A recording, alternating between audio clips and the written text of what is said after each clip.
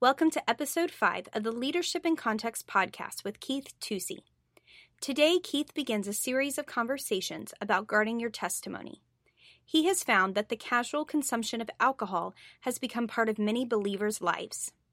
Today, he shares how to provoke a conversation about this sensitive subject. Welcome to Leadership in Context, a conversation on leadership in the context of the local church. Keith Tusey is the apostolic team leader of the network of related pastors. He loves the church and its leaders. You will be empowered and equipped to walk in fruitful ministry as you listen to Keith put leadership truth in the context of the local church. For show notes, email podcast@nrpastors.com. And now, here's Keith Tusey. Today I want to talk about the issue of Christians drinking, as in alcoholic consumption. I've had a lot of questions about this lately, and it seems that casual drinking has become part of many believers' lives. Many young believers have not even heard teaching on the value of alcoholic abstinence. Now, I'm talking to leaders, and I don't believe that leadership is about liberty or about license. I believe that leadership is about surrender.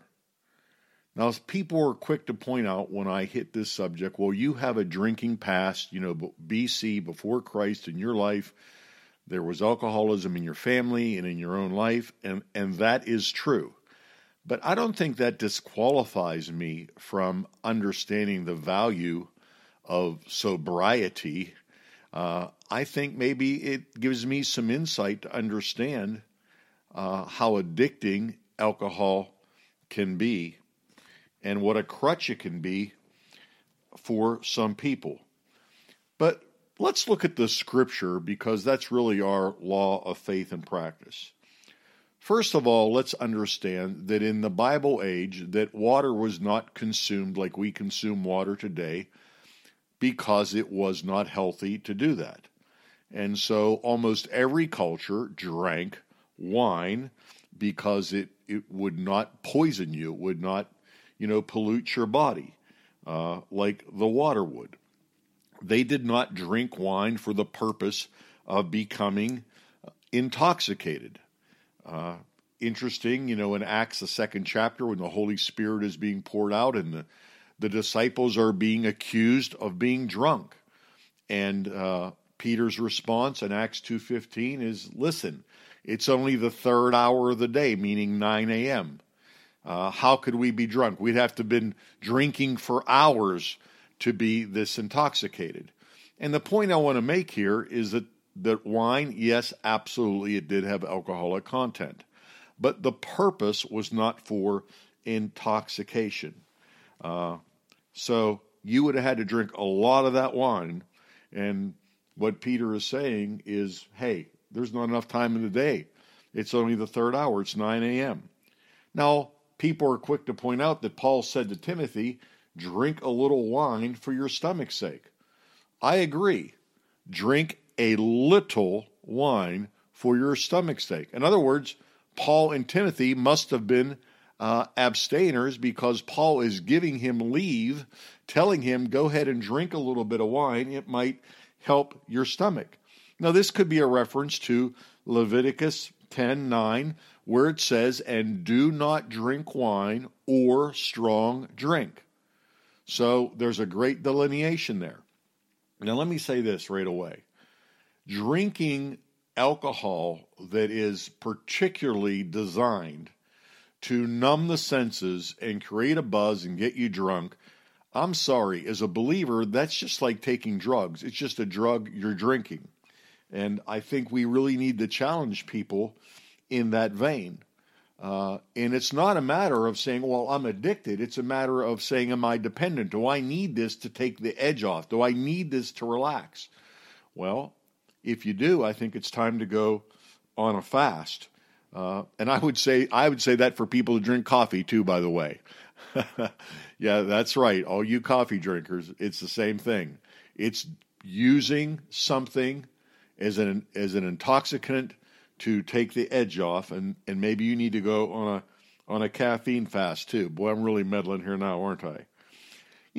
Often I would get questions when I would challenge some folks about these things, about like, why are you making such a big deal about a little thing? And my response was, if it's just a little thing, why not let it go? What is the big deal? If a little bit of drinking, if a little bit of casual drinking, as you're saying, is just a little thing, then why mess around with it? Why have that baggage and that opportunity to cause somebody else to stumble, if not yourself? If it's just such a little thing, leave it behind. Now, I will also say this, because I'm not trying to be legalistic. I'm trying to provoke you to have leadership in context of the local church in the community that you live in. There is a difference between somebody having a drink of wine at home and somebody going out in town and drinking, especially if it's a drinking atmosphere. And let's not play games here. We know what a drinking atmosphere is, and we know what a dinner atmosphere is. And those people that can't discern the difference probably shouldn't be part of this discussion. And I would also say this.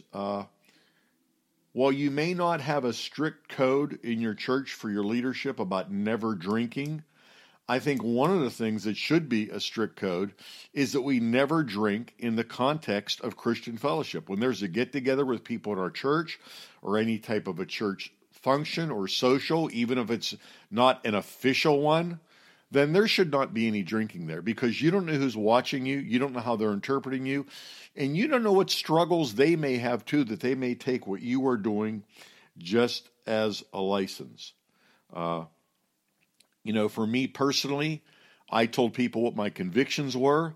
I told them these were my convictions. I told them on the practical side, I thought there were benefits to my convictions.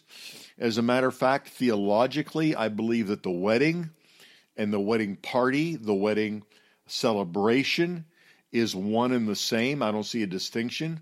So I would not marry people that were going to have alcohol and serve it the way it is served. And we know what that means. There's no way to regulate it. I've been down that road. I just said, listen, I do not want to participate in that wedding. One of the other pastors or elders can marry you. I will come. I will participate like that. But I just have a conviction that I don't want to officiate that. And as I explained that to people and they understood that, then they were usually very appreciative. I did have kind of one blowout over it over the years that was rather memorable. But you know what? That's the deal. That's what leadership cost. And I know personally, I know of 2 Christian weddings where a member of the wedding party died in a traffic accident as a result of consuming alcohol at a Christian wedding. Thoroughly born-again people who, of course, were not doing anything wrong in their head or in their heart, but just were not really thinking.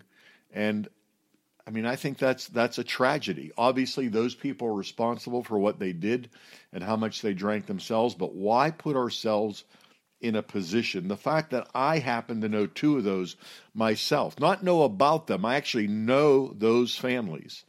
That is a very sad state of affairs. I think that our generation needs to really offer some leadership to young people and begin to teach them that dedication and consecration and even sacrifice are valuable to the Lord, and that we ought to inspire them and challenge them and call them to personal dedication in these lives, and at least get them to start asking the right questions. I think just some basic teaching in Scripture would be helpful. I think to get up and announce something like this, and this is what's required, I wouldn't do that. I would teach my way through Scripture. I would sow some vision about these things, the value of sobriety, and point out all the people in the Bible and in life who got in a lot of trouble because they just drank too much wine.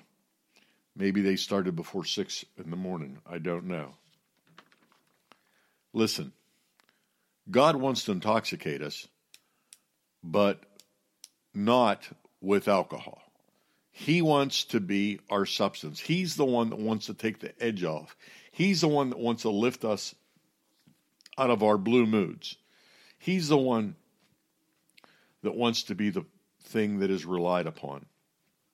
I want to challenge you to really give some consideration to this and go over some of the scriptures and teach just from a biblical standpoint, what does the Bible say, and begin to urge people to say, how am I going to apply this to their life?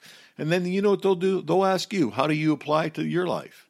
And because you have a great lifestyle and you're not wasting God's money on this kind of drink, then you can be a great example and inspiration to them. God bless you. Thanks for listening to Leadership in Context.